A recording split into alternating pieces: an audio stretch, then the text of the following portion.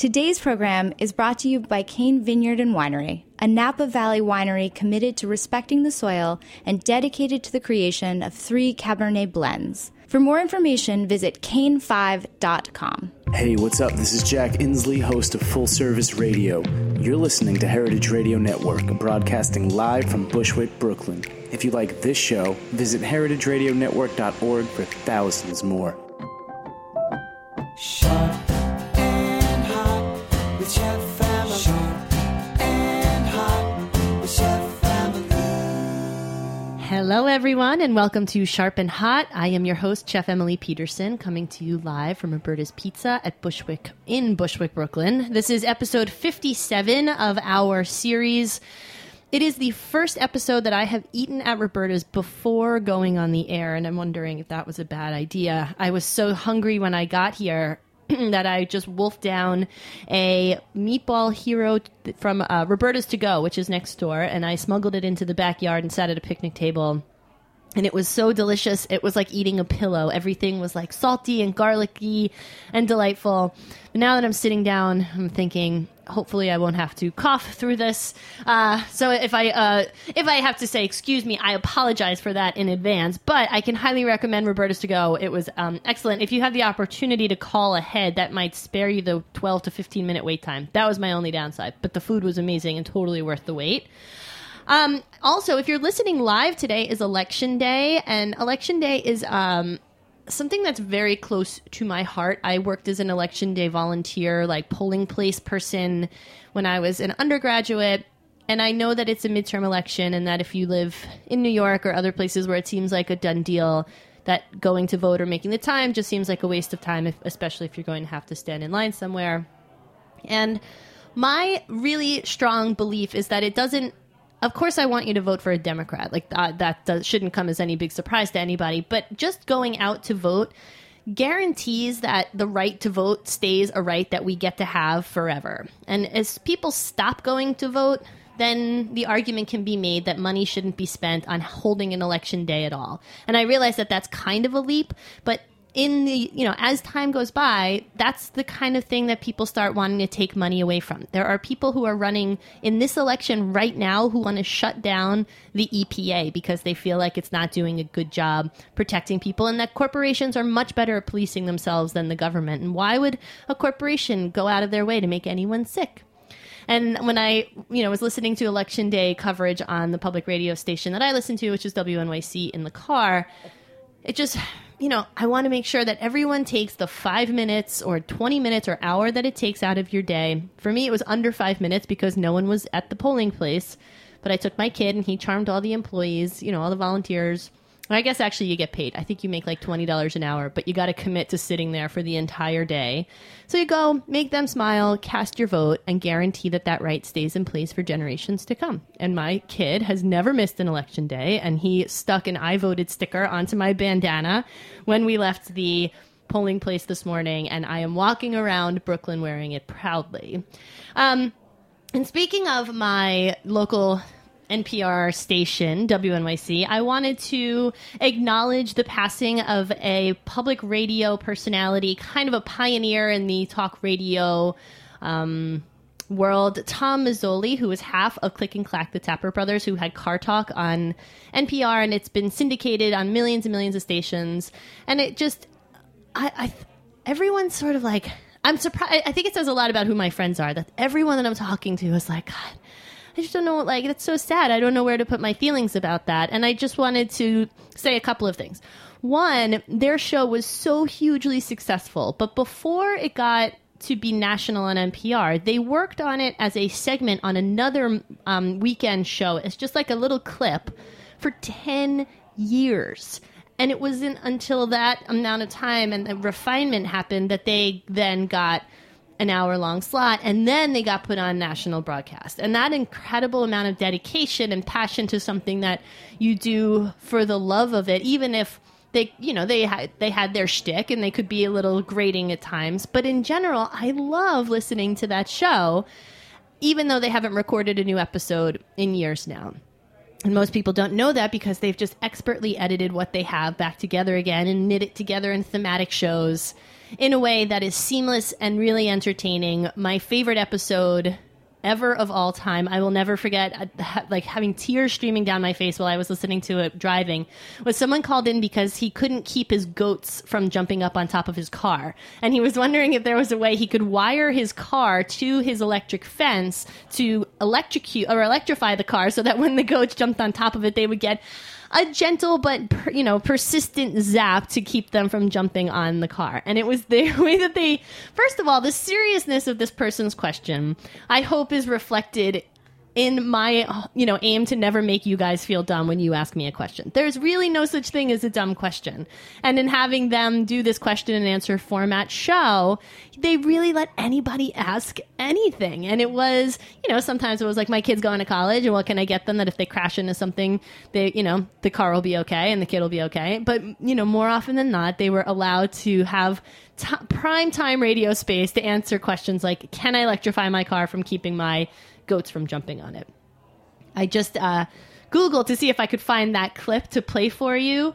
And what I came up with was on the Car Talk website, they have put all of the animal questions into one website so that you can read all of the, how do I keep the squirrels out? An animal has died in my car. There are spiders in my car.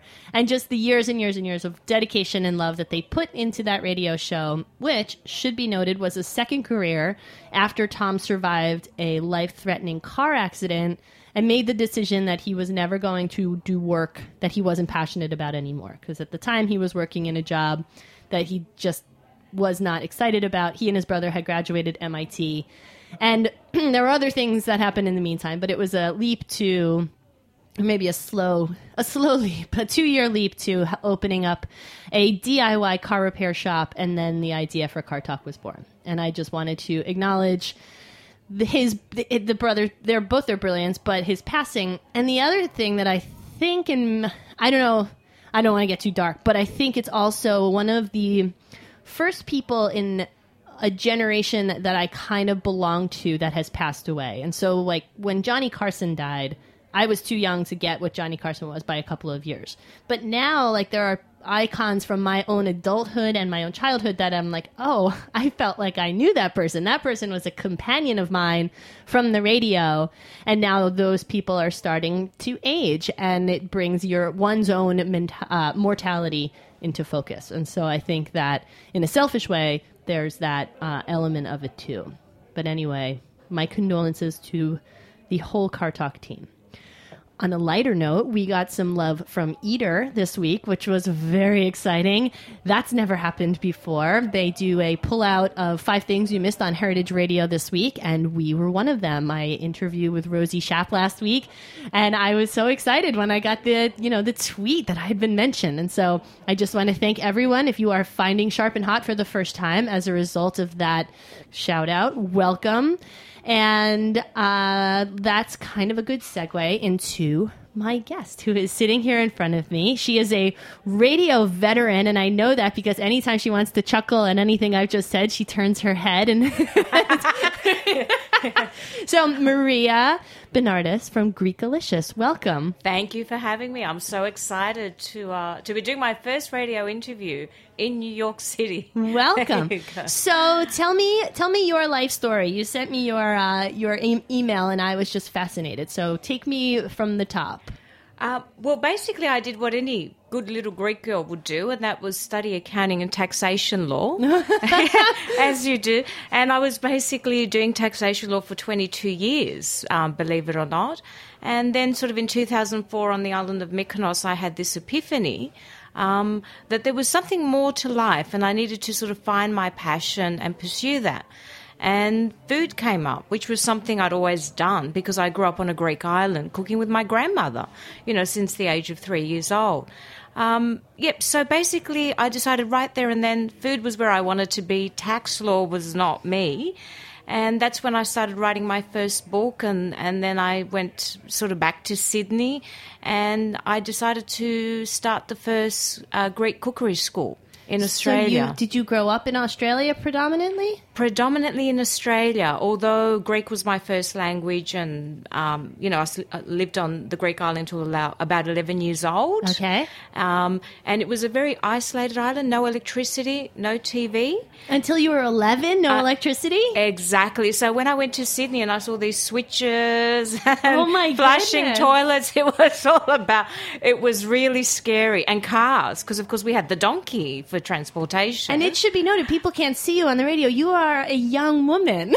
Not that young. I think it's the whole diet that I talk about. What I preach, I practice, and I think it's good because I'm validation that you can look young and feel young and not look your age if you sort of adopt the ancient Greek wisdoms to longevity.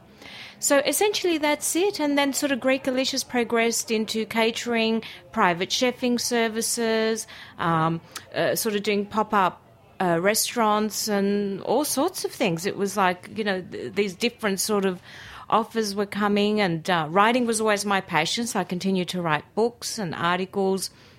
And then I had sort of, my own sort of radio station, SBS Radio, where I concentrated on doing a show discussing the origin of ingredients and the origin of recipes, something that a lot of people have forgotten about, and also discussing the health benefits that were noted of the ingredients by my ancient ancestors such as Hippocrates and, many others like Pythagoras. He wasn't just a mathematician. And so people were getting passionate about this knowledge. They were saying, oh, my God, we didn't know that the tomato came from Peru, and how it went to Greece and Italy, and how it sort of was introduced into pizza, as we're seeing out here, gorgeous pizzas in front of us with lots of tomato. So that's why the tomato came to mind. And I guess my mission and why I was guided to come here and why I left Sydney, which was a very big decision, and it was basically for me a leap of faith. How long ago was that? Well, I've been here since July, so I'm... So new. Yeah, Okay. so really new, very excited. But I've been to New York so many times. I was here every 6 months. Okay. Spending weeks. And so I'd made the decision that this is where I needed to be, and this is where I'm finding people are open-minded and want to hear these ancient wisdoms. And they're sort of saying to me, well, we've got this health epidemic. People are so unhealthy, they're not well. So something's not right. And through my own personal experience of illnesses, because I suffered many years of illnesses and in hospital, so what I did, I used myself as the guinea pig and adopted those ancient wisdoms and practiced them. And I found that I was able to heal my own illnesses and then just find inner peace. And I thought, my goodness, I need to tell people about this, that there are other alternatives, and food being the main one. I have a friend who struggles with weight and was being cleared by a health insurance company to have surgery to mitigate their weight so that they could lose weight. And it was a one stop from going to the doctor and saying, you qualify based on your body mass index, to the knife. And what was fascinating to me was that there was no conversation of, let's see, how about we give you a nutritionist and a personal trainer for 6 months, a year, some amount of time to see if there's a shift in your situation. It was just straight to like pharmacology and surgery. And I was just floored. And same thing happened with my son, who I nursed him. He didn't never or he had like, a handful of formula bottles, but he had low iron. And the pediatrician immediately wanted to give him an iron supplement just because that's just what they do. And I said, now that this is in my hands, can I have 30 days to make some changes in his diet? And they looked at me like, well, no one's ever asked that before. I was like, Yeah, this is a bit weird. this is so weird. And like, luckily, she's a nurse practitioner in the practice, and she knows that I'm kind of a hippie. But I went home and I Googled like how to raise your iron levels, and I gave him some chicken liver pate that I made from scratch and hard-boiled egg yolks. And within 30 days, he was fine. Absolutely. And so there is a real need for educators to come and say, look, you may be able to solve a lot of your illness, sickness, discomfort, whatever it is, by some of the food choices that you make. Yeah. So what are some of the things that you recommend to people that they change? Well, I've got a little bit of a summary of 5 points, and it was recently an article that I wrote for Mind Body Green that just keeps getting, retweeted and keeps coming up. And I summarised basically the 5 essential elements that I bring out in my book, Cooking and Eating Wisdom for Better Health. I mean, the details is in there. But one of the very important factors that we forget about before food is in ancient Greece, it was very important for people to attain health or to lose weight was to think good thoughts. That was the quote. And before you enter the Oracle of Delphi, think good thoughts, nothing in excess. So I think stress and all of that, like really, if you think about the decisions it causes you to make, like I made a decision after I gave birth to my son that when I was going to start drinking wine again, because I'm a sommelier and I love to drink wine, that I wasn't going to drink wine out of stress anymore, or anxiety. And it's really changed my enjoyment and my focus, because there are days when I still am like, I need a glass of wine because I know it'll take the edge off, but I'm much more conscientious about not drinking out of anxiousness or any of that stuff. So I completely agree with you on that point. Fantastic. And it was the whole notion of agape, or unconditional love. So I go through, the detail of what the think good thoughts is and so on. And a lot of illnesses in ancient Greece, and even today, because I had a huge weight issue. Mm-hmm. And my weight issue was as a consequence of my thoughts. Mm-hmm. So once I changed my thoughts, my body and what it craved completely changed, and the kilos just came off effortlessly. So the second point that I make is to adopt a Mediterranean type style diet. I don't say the Mediterranean diet, I say Mediterranean type style. Why? Because when I studied the word diet, which is an ancient Greek word from Hippocrates, because people don't know that the first diet was in ancient Greece by Hippocrates. And what's happened, and this is the next book that I'm writing called Diet Wisdom, where I basically say every diet on the market has made a mockery. Mm-hmm, mm-hmm. And if we went back to the original diet, we wouldn't need all these other diets that are really money-making schemes as far as I'm concerned. And a lot of people, find me a little bit political, but I like to say the truth because I've gone to the source. So what do I mean by that? Essentially, when we look at the Mediterranean type style diet, which my family in Greece lives to over 100. Wow. So exactly. So I'm looking at them. What are they eating? Are there any that you're looking at like, God, if only you only lived to 89. Yeah. Well, they don't look their age. This is it, It's amazing. And people are looking, photos thinking, are they really 99? Yeah. I'm saying, oh my God, they look 60. And so they think good thoughts, as we said before. The second component is that they eat predominantly fruit and vegetables. They have quite a bit of seafood because they're on an island surrounded by sea. Meat is a special occasion. So they'll have it Easter, Christmas, birthday, weddings. It's not an every week occurrence. Mm-hmm. Not only that, because they're every day or every meal. Yeah. Well, they're so close to the animals and they love them that they're reluctant to sort of put them on the dinner table. So that's another component there. And also, they do have a lot of cheese, but the cheese is goat and sheep, not sort of cows. They have bread in moderation, but a lot of pulses. So a lot of lentils, beans, that sort of stuff. So that is the dominant component over, as far as protein is concerned, instead of the others. So that was the second.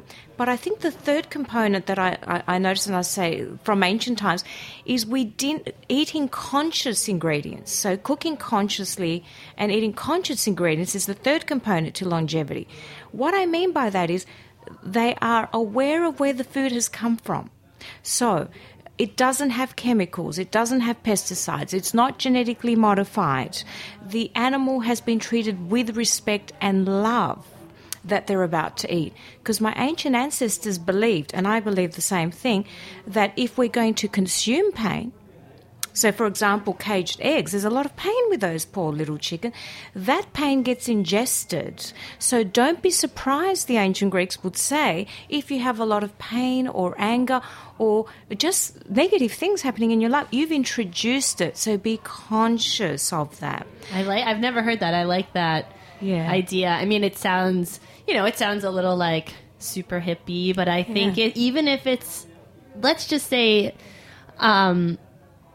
it's a matter of how you think about it. Like if those chickens didn't live a good life, it's not going to be the best meat that you can get, and that is a very straight line. And like, I have a flock of chickens of my own because I want to know where my food comes from. So I cut you off again. Sorry. So no, you didn't. No, you didn't at all. So we get the feel there, and again, one of my biggest things is oils. One of the things that really shocks me both here and in Sydney, where I'm from, is the use of not very good oils. A lot of genetically modified cottonseed, canola, and I see it on TV shows as well. And I'm almost in tears, to be honest with you, thinking you're not being very responsible chefs and promoting really good, practices and health if you can't get your basics right. So I'm a big advocate of olive oil, and a lot of people say to me, you can't deep fry. And I say, well, we've been deep frying in Greece for 5,000 years. So I'm not quite sure why it is that you can't deep fry with So then wait, clarify that for me. Yeah. Is it that you don't deep fry in extra virgin olive oil? We actually do deep fry in extra virgin olive oil. It's just that you need to be conscious and intuitive. And of course, you can't put it in those deep fries. I mean, we'd be kidding ourselves. But in Greece, what they do, because they do deep fry everything in extra virgin olive oil, is they use the smaller ones or woks. Mm-hmm. And of course, it's not an oil that you can keep using and using and using and using. So from a cost-effective point of view, it's not economical, let's face it. But I suppose in Greece, because there's an abundance of it, price is not an issue. So I think it's not about not being able to use it to deep fry. I think the issue more is a cost issue, and people try to make it a deep frying issue. I mean, that's what I perceive to be the truth when I speak to sort of a lot of chefs. Because in my cooking school, we used to deep fry it, and people would say, oh my God, why is everybody saying we can't do it? And we're doing it. And they would go back home and do it.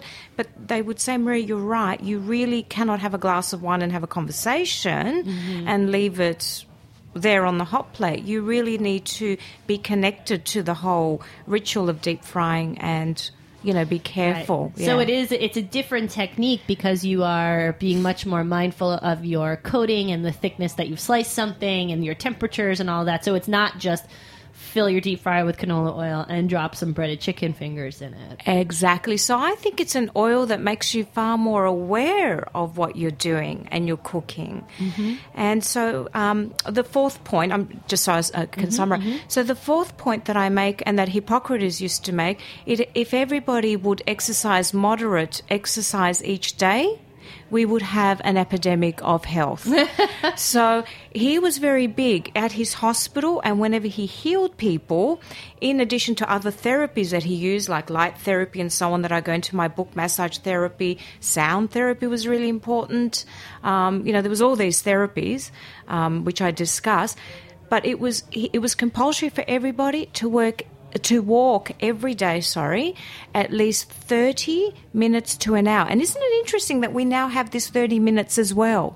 What year was this? This was BC. Yeah. So, it astounds me some of the parallels that I found that they were doing in ancient times. And I'm thinking, oh my God, this 30 minutes has turned up again. What's going on? But that there was also a problem then, too, that he was in a position to have to give these guidelines. So we just haven't learned maybe in the amount of time. So my rule is that I have to break a sweat every day. And it happened or it became much easier when my son was young or old enough to go in the stroller. Yeah. And now I don't have to worry about him for an hour, and we jog for anywhere from 3 to 5 miles, and it's great, and I love it, and it's really not onerous, and it's really not that hard, and I feel so much better. Yeah. And doesn't it reduce your stress? I also find I do a lot of calm thinking for the day ahead. It just sets the scene. Yep. And I have my husband now will say, did you go for a run today? If I'm particularly... should I talk to her? Am I ready to talk to her? Go for that run. Right, or if I'm particularly ornery, he'll be like, maybe, tomorrow you should go for a run. Yeah, I love it. And what's been amazing to me is how little effort you have to put in terms of exercise, and you get tenfold return. And that's if I put in 30 minutes of real vigorous activity, even just like a brisk walk, I feel better for the rest of the whole day. And I used to joke that I would only run if a bear was chasing me. Yeah. And then it wasn't funny anymore. Then it was like, what am I proud of here? I'm proud of being lazy, basically. And I didn't like that anymore. Yeah. And look, he was an advocate of walking, which I think think's amazing. And you know, here in, you know, sort of New York, there are so many beautiful places we can walk, so many parks, every corner. So there's really no excuse, and we can make it like a little bit of an adventure. So we're very, very fortunate here. And the fifth point that I make that's really important, this is summarizing like an entire book here, is, as Aesop would say, eat with peace and calm. Because if we're not eating with peace and calm, we're really not connecting with our food and connecting with ourselves, and sometimes we're eating mindlessly or not eating the right things. And one of the things I teach as a health coach, because a lot of people come to me with a lot of weight issues or whatever, and I always find that they're just not connecting with the food and eating mindlessly, and what happens is the body is not absorbing the right minerals as well. It's not digesting it properly, and they've got digestive issues, and sometimes they're eating so quickly and they're eating in excess. So it's sort of becoming aware and connecting, you know, with the whole ritual of food, and just enjoying it. You enjoy it more. It heightens the experience. I love the tip to put your fork down between every bite, which is so simple. And if you force yourself to do it, you realize you really do eat far less because your brain has time to register that you're satiated. Not that you are denying yourself half the plate of food, but if I'm, you know, in a rush and I go through a drive-through, I will eat the whole thing of French fries, not because I want them, but because I'm just like, oh, I got to eat because I got to go to class, I got to go to this, I got to. Absolutely. And that's why in ancient times they had a lot of performances happening in between meals. So they would have a comedy act, or a philosopher like Socrates or someone would come and talk. But another important thing that Aesop and many others preached was the conversation was very important. So there's a funny little example that I've got in my book where someone starts boasting about, you know, the boar that they attacked and they hunted.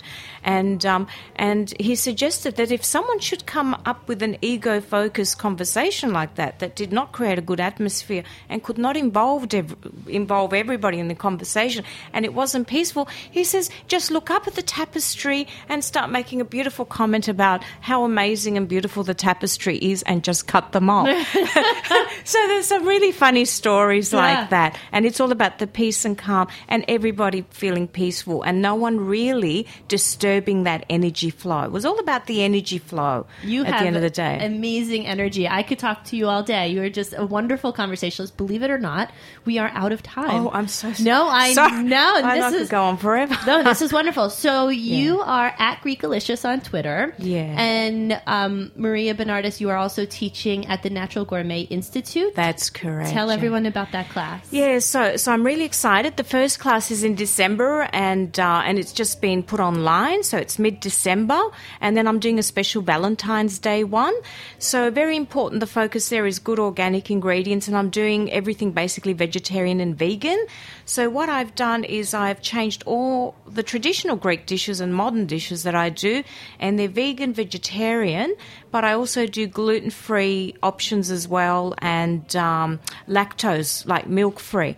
And what I'm trying to say is we can cook the Greek cuisine to accommodate for every single dietary requirement. And doing something a little bit different and left off center. So, for example, I've got a beautiful olive oil chocolate mousse with mastic chewing gum, which is a Greek chewing gum. So I'm trying to introduce ancient ingredients into the menus, and trying to say to New York, you know what, you really haven't had some of this amazing Greek food that was done in ancient times, and and the Natural Gourmet Institute is fantastic in that they're letting me get that creative. That's awesome. And teach people this stuff. So I'll ask you, before we run out of time, I'll ask you a question that I got asked this week that I didn't know the answer off the top of my head. Can you make vegan spaghetti pasta at home? Like at home, you know, you can make regular with eggs. If you have eggs and flour, you can make pasta. Can you make a vegan version? Well, pasta you can also make in Greece. We make it with just olive oil and flour. And if you wanted the gluten-free option, and water, sorry, I beg your pardon, I forgot the water and a bit of salt. Or you could use quinoa flour nowadays to make pasta as well, with the olive oil and water and a little bit of salt. So yes, you can. And another option that I do is, of course, which everybody's doing, is with the zucchini, the squash, the summer squash is another way. But it certainly works without eggs as well. So it's just substituting olive oil for eggs. So absolutely. I have to remember to give that person that answer. She'll be so happy to hear that. Yeah. Maria Bernardis, thank you so much for coming on Sharp and Hot. I want to give a shout out to our official coffee sponsor, Craft Coffee. I got my what month are we in? My November delivery. Time goes by. My November delivery, and it's like I get an email when it's shipping, and I go out to my mailbox a couple days later, and there's a little care package of coffee that's been handcrafted by artisans from all over the world, roasted. Anyway, I mean, there's one in there this month, I think, from Texas, and one from Brooklyn, and the beans are from all over the place, and they each come with their own little story written on the label. Sometimes I forget the specifics because it's 5 o'clock in the morning and I'm trying to make my coffee, but it truly, truly is a subscription service worth investing in. It's completely affordable, and it gives you that little, boost on the weekends to have your special cup of coffee. Go to craftcoffee.com, enter code SHARP at checkout, and get 10% off of your order. Until next week, everybody, keep playing with fire and knives.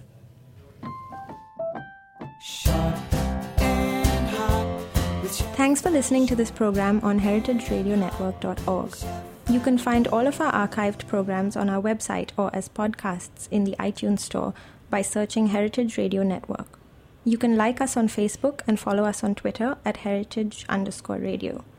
You can email us questions anytime at info@heritageradionetwork.org. Heritage Radio Network is a 501c3 nonprofit. To donate and become a member, visit our website today. Thanks for listening. Talk about food.